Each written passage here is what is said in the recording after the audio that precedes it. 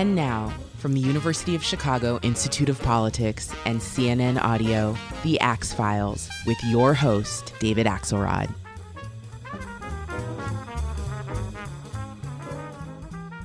There's hardly a more authentic or assiduous member of the United States Senate than Sherrod Brown, the gravelly-voiced populist Democrat from Ohio.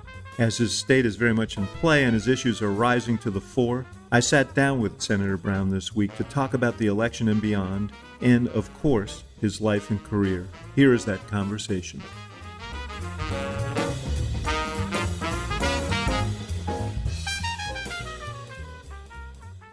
Senator Sherrod Brown, it's great to be with you again. Here we are, 26 days, I guess now, 26 days, 27 days before the election, and you're sitting there in Ohio, and everybody's looking at Ohio now with interest because polling shows the race very close. Some polls have Vice President Biden up, and it's important because no president has won the presidency since John F. Kennedy without carrying your state. So tell me what's going on there. I know you have your ear to the ground. Yeah, I remember a dozen years ago that you and the senator from Illinois flew to Ohio the Sunday night before the election because it was really the swing state in those days. And because 2016 was, if not an outlier, it certainly kind of, too many people took Ohio out of the toss-up category, but it never really was. It's been a toss-up state for years. It's been a swing state, and Ohioans feel. I mean, Biden is a pro-worker candidate, not afraid to use the word union. He campaigns through the eyes of workers, contrasted with Trump's just regular betrayal of workers, and that has really come through. I think there's excitement in the suburbs among educated women. Especially, there are workers that voted for Trump in 2016. Some of them are coming back where I would hope they'd come back to us, and they are. And I think African-American turnout, while it's not going to do as well as it did in 2008 and 2012 with Barack Obama at the lead top of the ticket, it will do better than it did in 2016. In 2018, in my Senate reelection, we had the highest black turnout in the Midwest in Ohio. So we know how to do it here. African-American engagement is always deep and broad here, and that's going to pay off this year. Yeah, the suburban piece obviously is a story nationally. I mean, we've seen this trend, and Ohio is obviously a part of that. Have you talked to the Biden folks? They've invested, I think, $3 million in television and communications in the state, which is sort of a halfway. Have you been in touch? You must be. I know you because I used to get calls from you at the White House regularly about the things in your state that you needed, and you were more assiduous than any senator there was about pursuing interests in your own state, which I always appreciated. You must be those same instincts must be at play here. You must be bugging the hell out of them to. Thank you for saying you appreciated that, because I know that I annoyed you too, but it was part of the job. No, I mean in a very good way. Well, thank you. I've been talking to the Biden people regularly, a handful of different people in the campaign and different functions since about June, and pretty intensively. And at first they didn't, Biden doesn't need Ohio to win. He wins Michigan, Pennsylvania, Wisconsin, doesn't really need Florida, doesn't really need North Carolina or Ohio, or even Arizona if he wins those states. But you obviously want to do better than that. If he wins Ohio, and I really think he's going to, it's a landslide, an electoral college landslide. And we know the importance of the electoral college landslide in two ways. One is that it will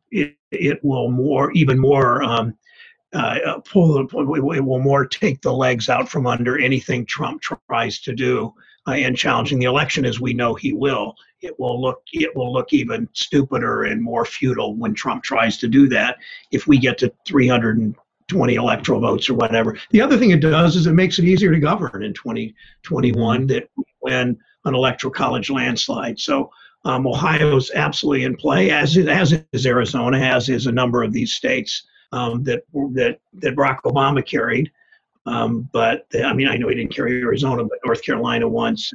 And so we can win these states. And I just think the contrast between Biden and Trump is so vivid increasingly, and voters in my state are seeing that. Yeah, I want to get to that in a second. You're a former Secretary of State. In fact, voter registration and voting participation was a major thrust of yours back in the Pleistocene age when you were Secretary of State of Ohio. But one of the interesting things about Ohio is the way you guys handle write-in, mail-in ballots and absentee ballots. They all get counted on Election Day. Is that correct? I mean, we're going to get a verdict from Ohio most likely on election night. That's another big advantage of Ohio, and that's the case I've been making to all kinds of people in the Biden campaign and outside the Biden campaign. On election night, all the early voting, the absentee voting, early voting started yesterday. People are starting to get their absentee ballots in the mail. Connie and I have already sent for ours, and many people have. 2 million people have already sent for absentee ballots in Ohio. The lines in early voting yesterday were long. They were comparable to a few days before the election kind of line, starting at 4 o'clock in Columbus in the morning for an 8 o'clock opening of the board, which tells you something. But Ohio, they count all those early ballots. They open them and sort them and approve them and accept them in terms of checking for identification and all. That's all done. So normally the first ballots that are put in the computer at 7:30 on election night are the early vote. Then the precinct workers begin to bring ballots in throughout the evening, and those are counted. The only ballots that likely won't be counted by about 10 or 11 o'clock, if things go as normal, are absentees that are postmarked by election day but arrive later. So if you mail your absentee ballot the day before the election, it'll count, but it won't count till the board receives it, maybe the Thursday or Friday afterwards. But that's a small percentage of ballots, those in what are called provisional ballots. But we will know if Ohio goes for Biden, election night, in essence, is over for Trump. Yeah, exactly. I mean, he can't win without Ohio. The point of your question, I think, that we can know that early. You can put the nation's curiosity to rest with the results from Ohio. That also makes Trump's whining and legal challenges. Everybody that knows anything about elections, including the media, will all say, "Hey, Biden won Ohio on this election. This election is certain." Yeah. I mean, Florida could have the same effect, and they also handle ballots in the way that Ohio does. So those two states are going to be ones to watch on election night. What do you make of the last crazy week? We had the revelation about the president's tax returns, which have now seems like a vague memory. It's like 9 days ago. Then we had the debate, which was, tumultuous to say the least. And then the president contracting COVID. Was this race done before that, in your view? I mean, was it baked in? Was the dynamic baked in? Or has something happened in the last week? And polls have been shifting in Biden's favor even more than they had been.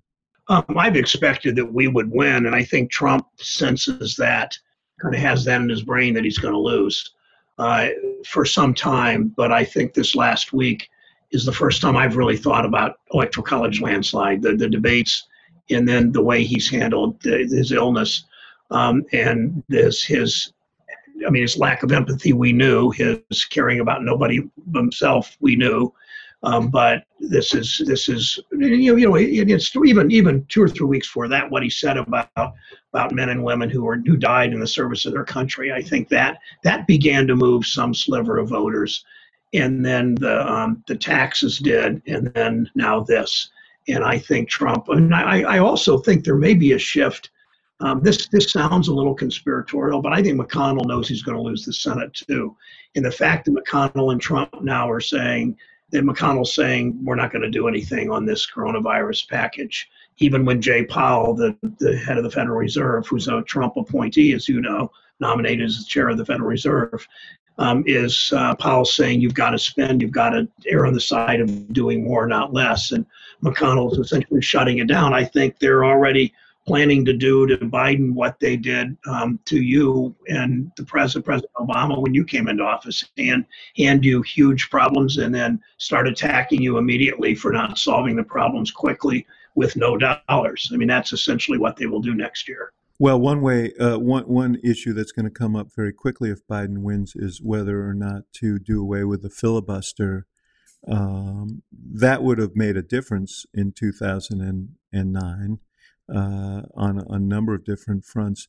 You favor that?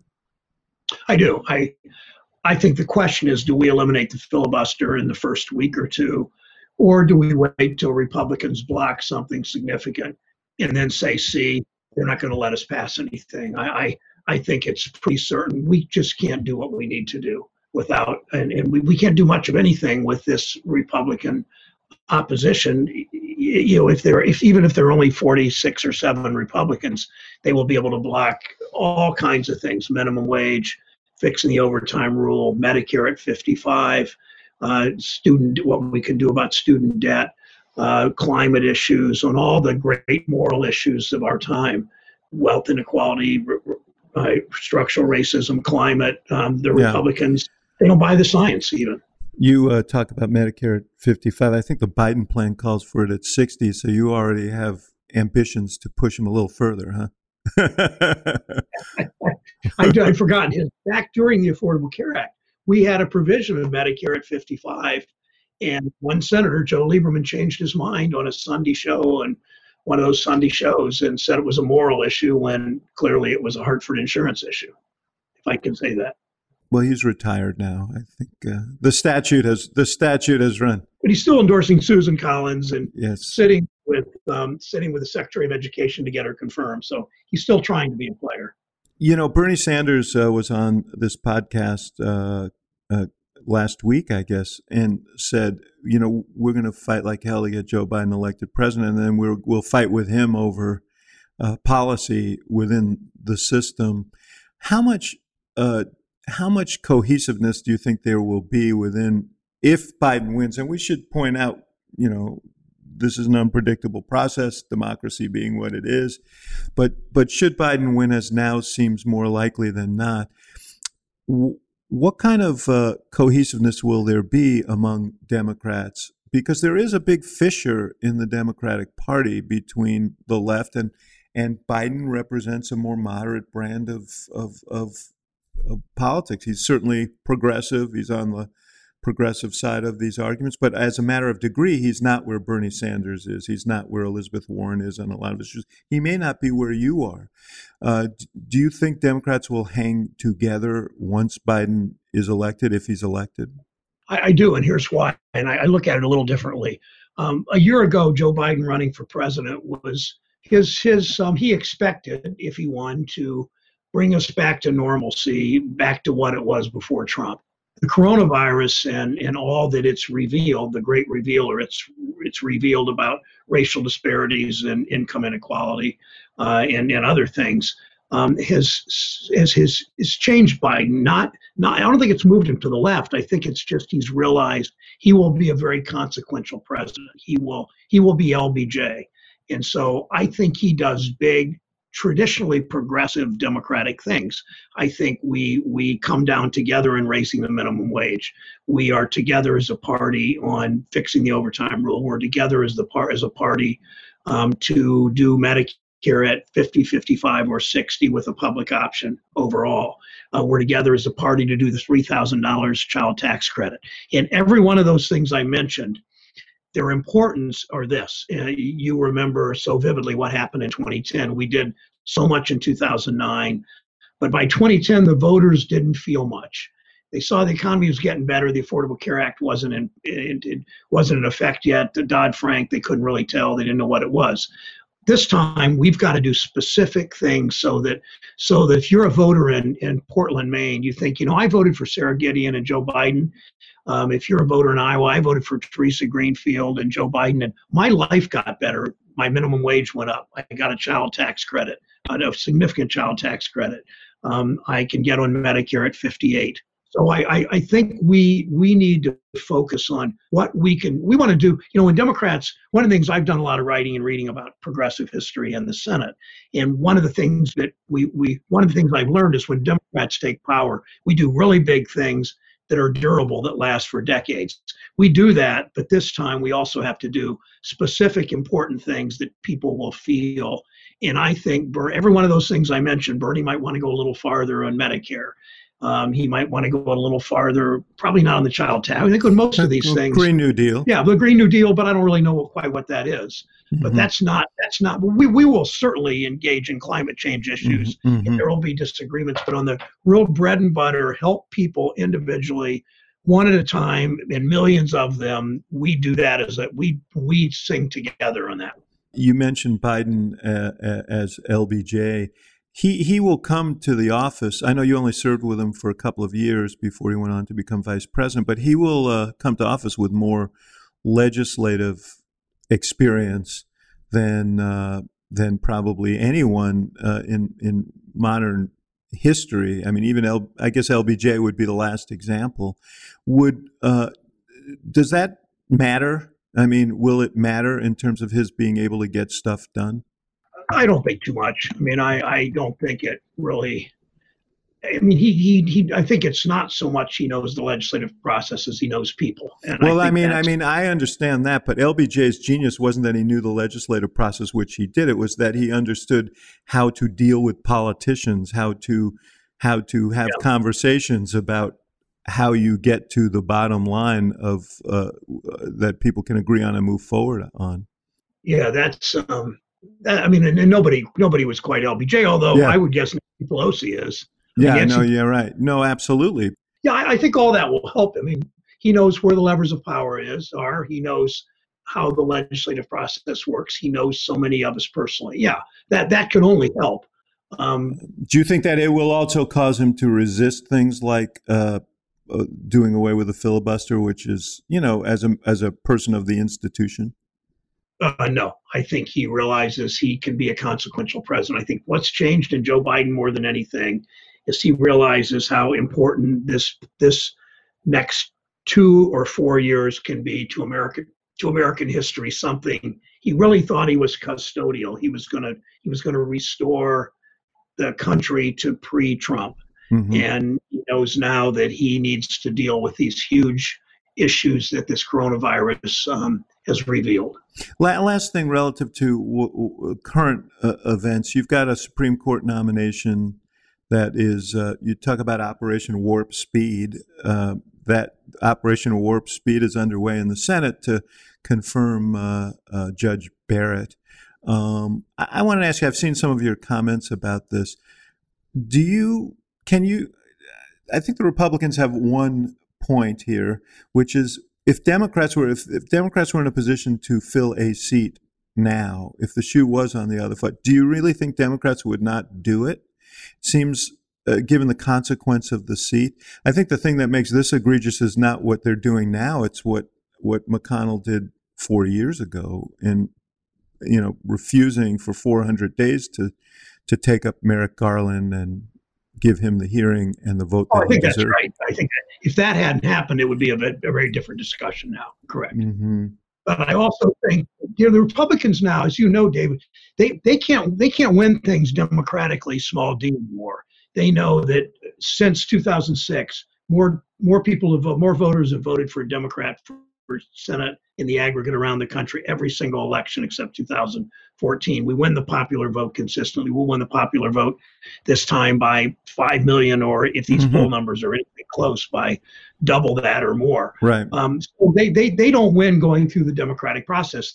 All my life, all your life, you've heard Republicans say, you can't legislate from the bench. I'm a strict constructionist. That's their only way to win, is to legislate from the bench and to use the filibuster to block things, to legislate from the bench. So much of the structure of our country, of our government, was a deal with plantation owners in the 1780s and 90s, and 50 of the first 75 years of the country's existence had Southern plantation owners, slave owners as president, and that influence is still felt in the Electoral College and in the Senate and all the things we do that way. So that natural conservatism, resistance. Emerson said history is a fight between the innovators and the conservators, and the conservators today's conservatives want to hold privilege close to them, hold on to their privilege and wealth and power, and that's sort of the dying breaths of this Republican regime. And all they got now is the courts to do it. Everybody's keeping this on the down low because I don't think it is a broadly popular issue among the electorate, but do you support adding seats to the Supreme Court if this Barrett nomination goes through? I don't know. I mean, You're keeping it on the down low too, huh? Yeah, no, I don't, not talking about it. I think, first of all, my answer, if you had said you support packing the courts, I would have said, well, that's what McConnell's been doing for years through the whole court system, which he has. I think there are options. I think that I'm not a lawyer, but I'm reading a number of legal articles about, when you have a jury trial and you're charged with some crime, it's got to be a unanimous verdict. It's not a 7-5 verdict that puts you in prison, or 7-5. And so we need to. A number of constitutional scholars have looked at where the court should have jurisdiction. All that is decided by Congress. Is it good for democracy that we've had as Senator Whitehouse, really the expert on the Supreme Court and the Senate? Senator Whitehouse pointed out we've had 80 decisions that are 5-4, 5 of the Republican nominees, 4 of your and Clinton's nominees, of Obama's and Clinton's nominees. And there are really consequential issues on voting rights, on corporate power.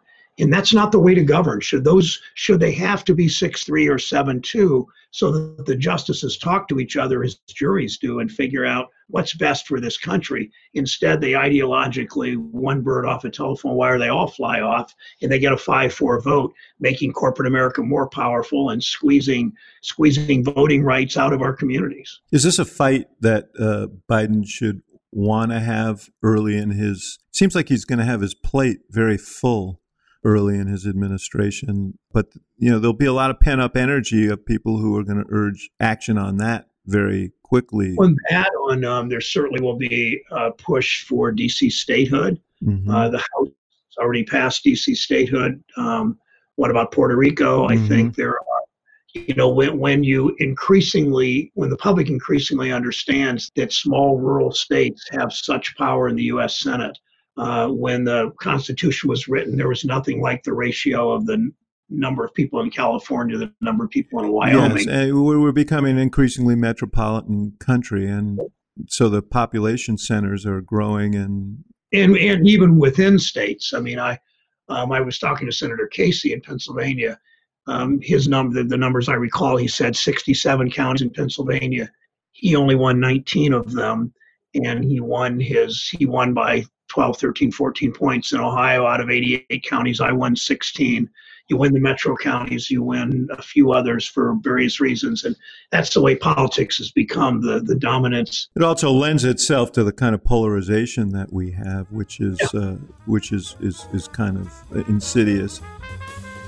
We're going to take a short break, and we'll be right back with more of the Axe Files.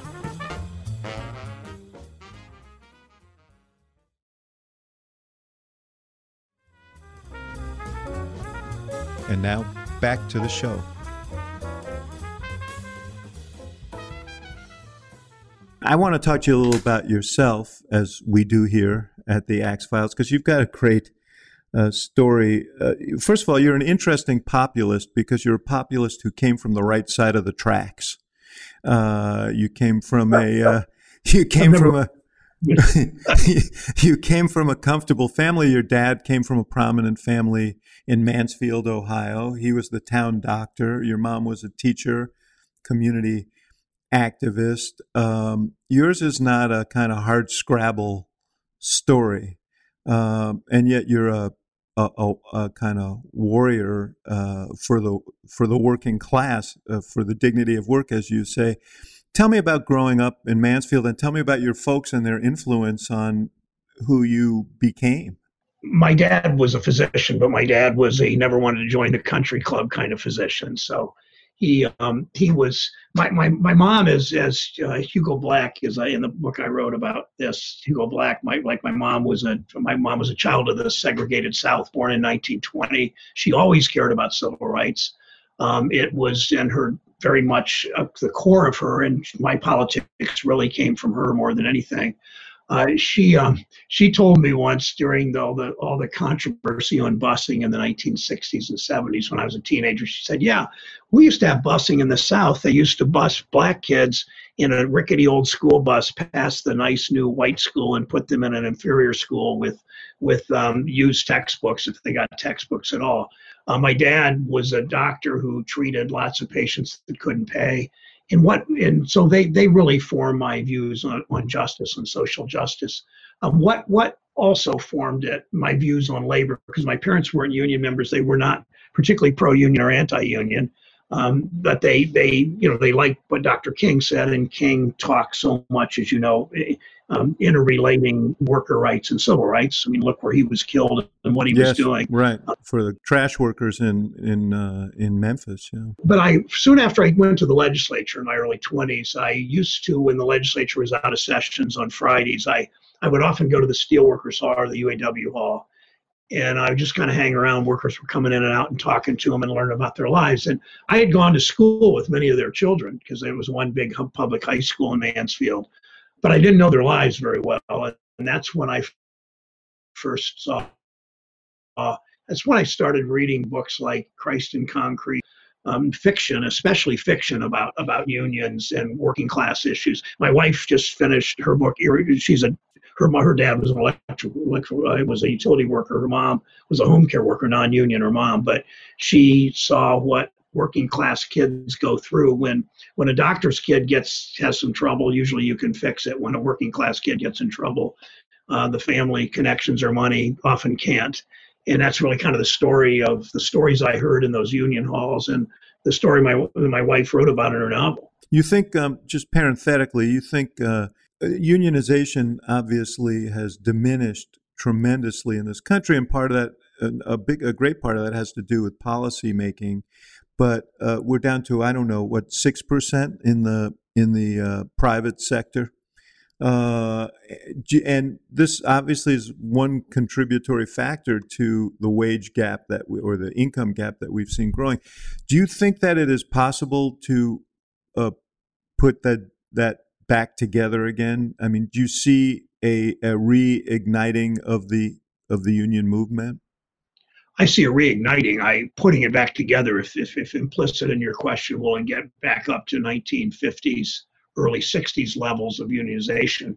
I mean, the economy doesn't really lend itself to that, even if you have these anti-union consultants and corporations and politicians that wanted to put the union movement out of business. I mean, in those 30 years ago, there were a lot of Republicans that were pretty supportive of the union movement. I mean, it wasn't their thing, but they weren't resistant the way they are now. And there's almost no Republicans in House or Senate that are particularly pro-union. But you can look, David, as you know, you can trace over any period of time, particularly since the 70s.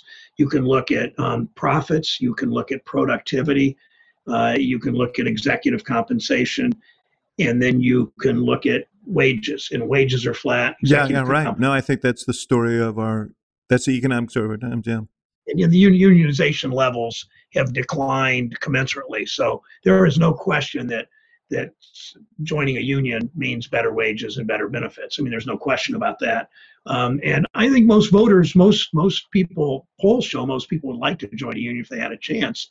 But it's the laws. I asked Joe Biden at a meeting of contributors, so it was mostly wealthy people, not unions there. And I said, what are you going to do for workers? And he said, first thing, minimum wage. Second thing is the PRO Act, of protecting our right to organize, to build a level playing field for unions to organize. Back to your story, you were a student leader, the president of the student council in high school. You used it to protest the Vietnam War. You also were aspiring student athlete.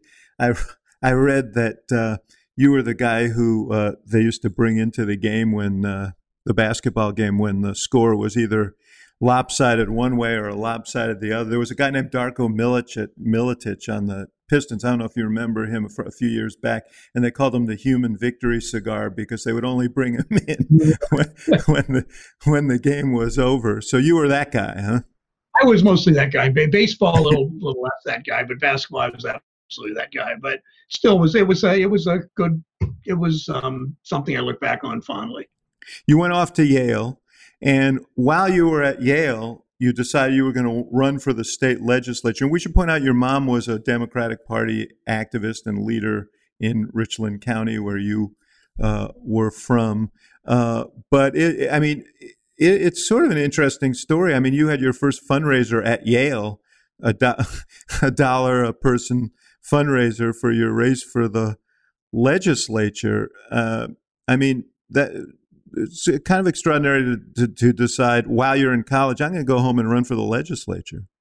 Well, you know too much. When the good thing about that fundraiser is I just cordoned off an area of the dining hall, and people's daddies or mommies had already paid for their meals, so there was no overhead, and I just charged $1.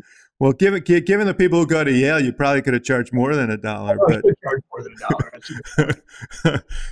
But you got elected. You were 22 years old when you got elected to the legislature. I don't know. It may still be the youngest. You may still be the youngest person ever elected to the Ohio legislature. Is that right? Not anymore, but that's neither here nor there. The Democratic. My mom wasn't actually an active Democrat at that point.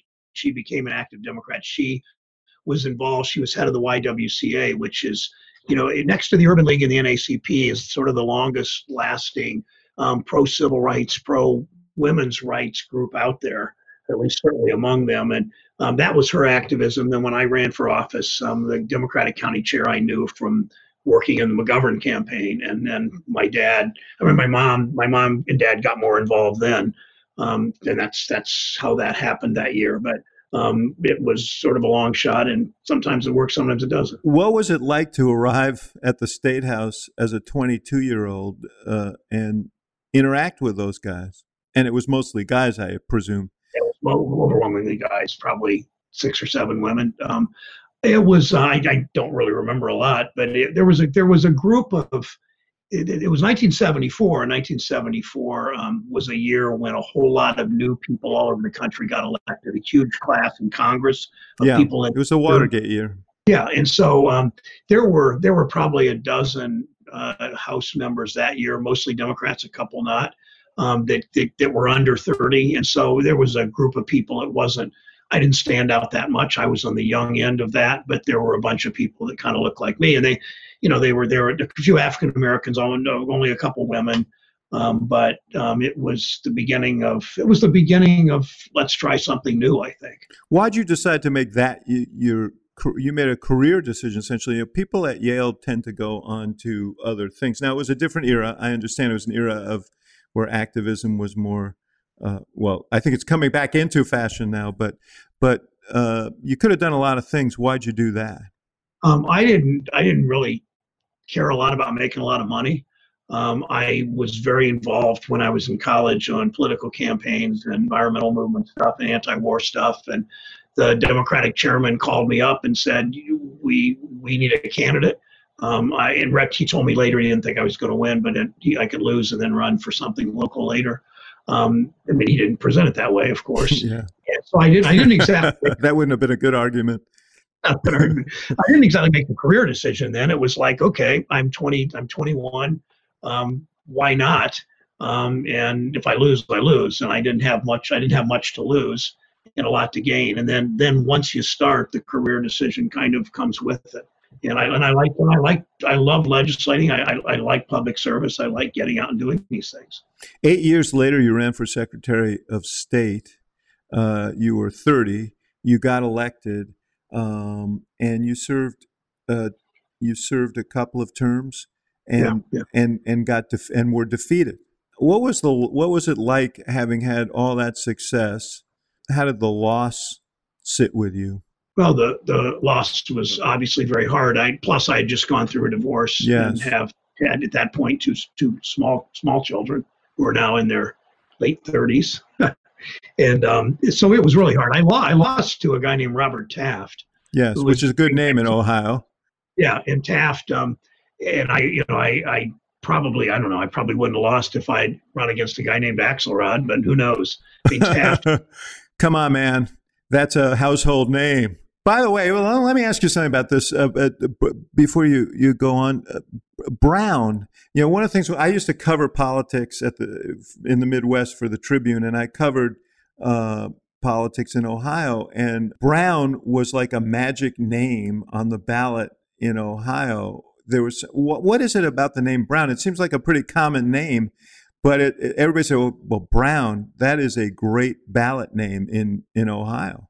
Those days are sort of lost. I mean, there were no other. There were but just they were then, yeah. They were then. No, I benefited from that. There were a number of people named Brown, more Republican than Democrat, a few Democrats. You had an AG named Brown. AG named Brown, who was a really good attorney general. There was a governor Republican named Brown. But Brown, it's like Brown. Like, how can Brown be a magic name? Almost none of us were related. So I benefited from the name Brown, but then But I'm asking you, who was the original Brown that made everybody so fond of Browns? There was no Brown that was really big. I mean, there was one Secretary of State for 30 years. They just were a number of them, and like in Cleveland, and Chicago's like this too. I think in Cleveland, if you run for judge and your name's Corrigan or Gallagher, or there's another one, I'm just slipping my mind, you have a really good chance to win. Yeah. So.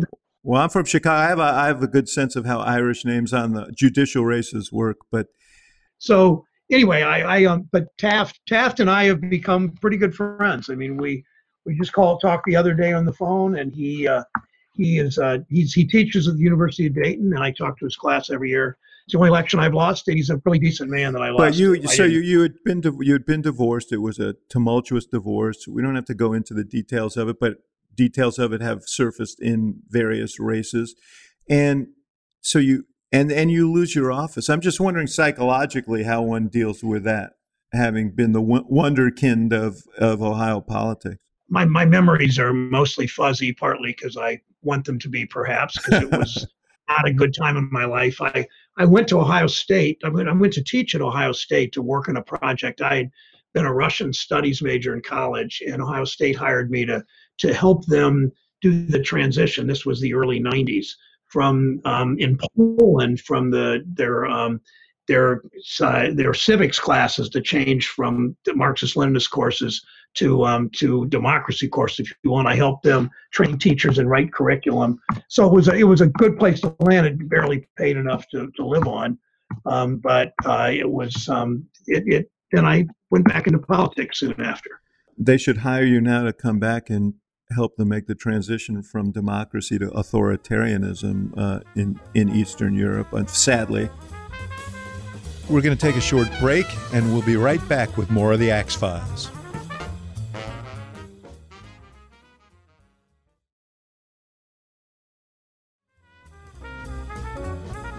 And now, back to the show.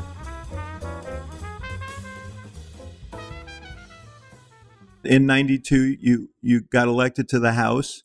One of the things that interested me is one of the promises you made, and you kept it, was that you would pay for your own health care until there was some sort of universal health care law, and you kept that until the Affordable Care Act was passed. The court throws out the Affordable Care Act. Are you going to go back to paying for your health care again?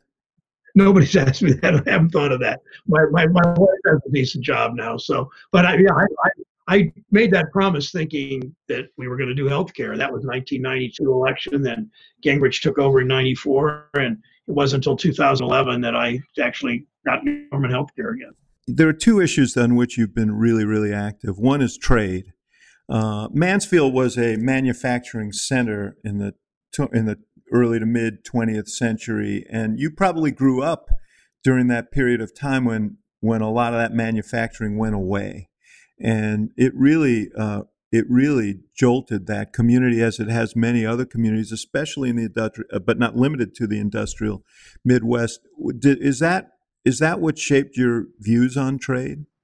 I think it must have trade. I mean, I saw what bad trade policies did, but to me, it was all part of.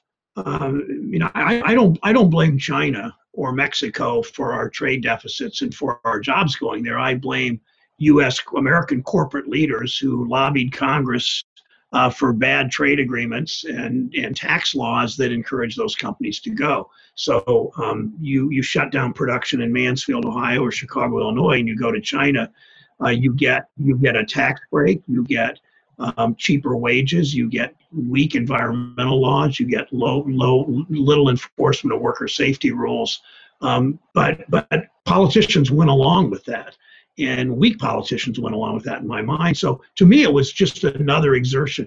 Our trade policy was another exertion of corporate special interest policy that helped the rich at the expense of workers in Mansfield and Toledo and Cleveland and Akron. What do you think our trade policy should be now? We're obviously, the world has changed. It is a global economy. How do you navigate that and the concerns that you have about American manufacturing, workers' rights, and so on? Because presumably you believe there should be trade agreements. I do. And I believe there should be engagement in the world. And I've always been an internationalist starting from my studies in college to now, that we should engage. We should step up our involvement with the World Health Organization. Trump closed an office that Obama had opened, a global health security consulate, whatever they called it, directorate, or office in the White House that's meant to deal with pandemics. Yeah, would have thought of this pandemic earlier than we did, and probably done something. So I always want more engagement. I think we should be in the World Trade Organization. I wanted the Paris Climate Accords, of course. I want to be part of that. The Iran Agreement, all those things that Obama and others have done. But with trade, we finally wrote a trade agreement that I thought made sense. And Trump put out his NAFTA renegotiation, which was just another corporate giveaway trade agreement. It did really nothing to make much change. And Ron Wyden, the formerly more of a free trader than I, is the senior Democrat on the Finance Committee. He and I did the Brown-Wyden rewrite of that bill that puts workers in the environment first in our trade agreements. And I want to trade more, but I want to see us lift living standards in both countries. And our trade agreements have done little to lift living standards in the developing world, and done much to diminish our living standards in this country. So your basic argument is that the corporate bottom line has to give a little in order to raise living standards, fairly reward workers. And do you see any sort of growing awareness? Because there's discussions about inclusive capitalism and so on. Do you think there's a growing awareness that this great polarity that we've seen in our economy, where wages have been relatively flat while incomes at the top, corporate returns and so on, have been high? Do you think there's a recognition that that's an unsustainable model? There is what did Roosevelt say about saving capitalism for the rescuing capitalism from the capitalists, or whatever it was? I mean, is there an element of that? Yeah, there absolutely is an element. And I think that the voters have always been suspicious of how this has all come down. The question is, do the policymakers think we can continue to milk this cow and do okay for themselves? When I say policymakers, I mean corporate leaders and their elected officials who do their bidding, which is a large number of senators and House members. Can they keep doing this? So far, there's signs they think they can. But it's the power of these interest groups in Washington is still pretty great, as you know. It's greater with Mitch McConnell there. But I do think there is now a template with Brown-Wyden to do trade in a different way. But it's got to come with domestic change in terms of wages and taxes and the way we do incentives in our domestic economy. Another place where, but I should ask, do you feel Biden is embracing of your approach? Biden's voting record would not suggest that, but I think he is. And I like so much what he's doing about dignity of work and in talking about jobs. He understands the tax system encourages movement offshore. I think you'll want to fix that. Another place where there's an awful lot of influence on your colleagues, and I saw it myself when I was in Washington, is on in the pharmaceutical area and the cost of drugs. You famously pioneered this these journeys across border to Canada, where you took constituents to buy pharmaceuticals at a much lower rate than they can buy them in the U.S. And you've been working hard on this issue for 30 years. What do you see happening here? I mean, every president has talked about lowering drug prices. Trump talks about it incessantly, but we haven't seen progress there. And you always hear the competition between, well, we need research, we need development. It's not clear that the money is going to research and development, but what is the opportunity for progress here? Because this is a complaint I'm sure you hear from your constituents all the time. All the time. And I mean, Trump tries to take advantage of it, but offers nothing substantive. The trips to Canada, and I didn't really pioneer it. I perhaps did more of it than anybody else was doing at the time, but it wasn't initially my idea. But I appreciate the yeah, man. You should have just let it sit. What kind of politician are you? What we found that one of the things that I worked on legislatively was the Veterans Administration negotiated directly with the drug company, and VA pays about 40% for their drugs of what others would pay in the United States. And I understood that Canada did the same thing. Canada used its 30 million people as bargaining power directly with drug companies, many of which were U.S. based, but all drug companies. And as a result, drugs in Canada were 50, 60, 70, 80% less. And someone told me that you could buy them in Canada. So we actually organized, and it's a little weird for a member of Congress to organize a trip of people to go to another country and buy something, but it was a 2-hour bus drive from Cleveland to the border, a little more than that, from Lorain, where we lived, and we crossed the border in Detroit, Windsor, and we had a drugstore there, and they all had their prescriptions with them. We checked all that. There was a doctor at that drugstore that co-signed them, that was Canadian, if I remember right. And the drugs were the same names. They might have a different. They were the same drugs, and they might have been in French in some cases in some of the boxes, but they were. And people saved 60, 70, 80% of their drugs.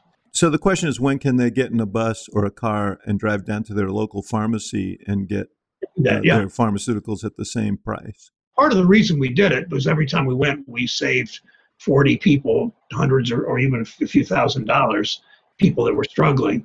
But we also hoped that would bring so much light on it that how stupid is this? A member of Congress goes, the drugs made in the U.S. often sold to the Canadian pharmacy, and the American gets 70% off. I mean, how insane is that? Why don't we just do it right? That didn't build. I thought enough people would start doing that, it would build the pressure. But the drug companies, they rival what tobacco used to be in Congress in their power, and they rival NRA power. I mean, there are few companies, groups of companies, few industries that are as powerful as they. Mm-hmm. Well, we don't have to do about drug prices. We just don't do it. And do you expect that you'll make more progress next year? Yeah, I hear what you said earlier, that there's so much on Biden's plate that I don't know. I don't know if this rises, because I haven't heard as much talk about it in this campaign, and I don't hear quite as much about it at home. Maybe it's because of the pandemic, maybe other reasons. And I think that, I mean, certainly by the third year of Joe Biden, or even the second year, I could see doing something major on drug prices. If the court throws out the Affordable Care Act, as seems possible with Judge Barrett on the bench, do you think, is Congress prepared, maybe without the filibuster, to replace it quickly? I mean, that is an invitation to chaos in the healthcare system and in the lives of tens of millions of Americans, and abject fear in the lives of people who have pre-existing conditions. Yeah, and a big tax cut for some rich people who are paying in part for the richest. Someone in my office gave me a chart. The 1/10 of 1% richest people in this country will get a $200,000 tax cut if the court does that, because we had paid for the ACA in part through a tax on capital gains for really upper income people. Yeah, it will be chaotic. Right now in Ohio, I was talking to Senator Casey yesterday. I think he said 6 million in Pennsylvania. It's 5 or 6 million people in each state have a pre-existing condition. That was pre-pandemic. And imagine what it's going to be like now if people lose those protections. And Republicans, it's almost humorous, but Republicans in their states are saying they're going to keep the consumer protections for pre-existing conditions. Well, they're not, because they're trying to get this repealed. And Trump is trying to take away the consumer protections for pre-existing condition. That's about the worst thing possible in a pandemic. So do you see the resolve there to? Yeah, I think there will. Yeah, I can't imagine we wouldn't go back at it and fix it in a way that's constitutional. That could be the thing that provokes a change in the filibuster right there. That could, yep. You wrote a wonderful book called Desk 88, which I loved, about people who sat at your desk in the Senate. Most people don't know that senators carve their names into the desks that they sit at the Senate for posterity. And you had this illustrious list, including Robert Kennedy and George McGovern, Herbert Lehman, who I met when I was a young boy in New York, Al Gore Sr., who was quite a populist, Bill Proxmire, a bunch of really eminent progressives. You are in that tradition. And when this campaign season began, there was a great deal of enthusiasm for you to run for president, and a real sense that you would be a frontline contender. And you started down that path of exploring. You and I spoke shortly after the 2018 election about it. And in March of 2019, you said no. And I want you to just explain why. What went through your mind, and are you happy you made that decision? No, I'll always, you can't make a decision like that and not look back with some wistfulness as what might have been. But I spent the first 2 months of the year, I just come off a really hard race. Ohio, winning as a Democrat in Ohio is expensive and hard, and it's a 2-year campaign.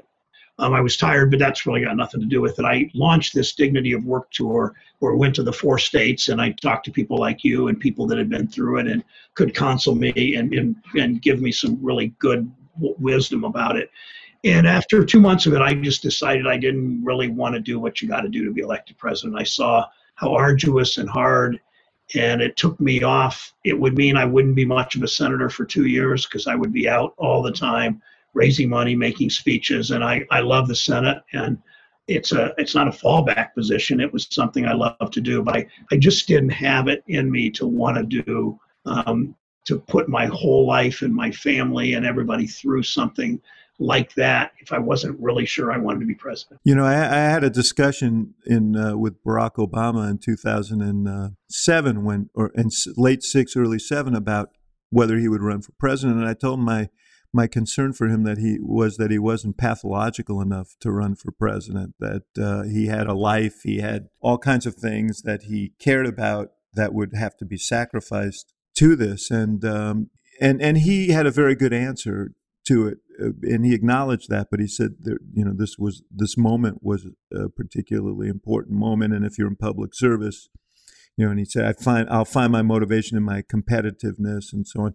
But my point is, it is a rare public official who has the introspection to be told they could be president and say, I'm not sure I want to do that. I'm not sure I want to take that path. It's also rare in these days to hear people talk about how much they enjoy being a United States senator, which distinguishes you I really do. As well. You can tell in the book I wrote how much I do. Yeah. Yeah, and I can tell from the calls I used to get from you when I was in the White House. Senator Sherrod Brown, it's always great to chat with you. My best to your wonderful wife, Connie Schultz, one of the great journalists in this country and one of the most thoughtful. I admire her greatly, so please send my best to her as well. Thank you. What a pleasure. Thank you, David, for doing it. Thank you for listening to the Axe Files, brought to you by the University of Chicago Institute of Politics and CNN Audio. The executive producer of the show is Emily Stanitz. The show is also produced by Miriam Annenberg, Jeff Fox, Hannah McDonald, and Allison Siegel.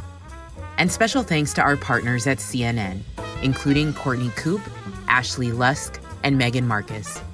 For more programming from the IOP, visit politics.uchicago.edu.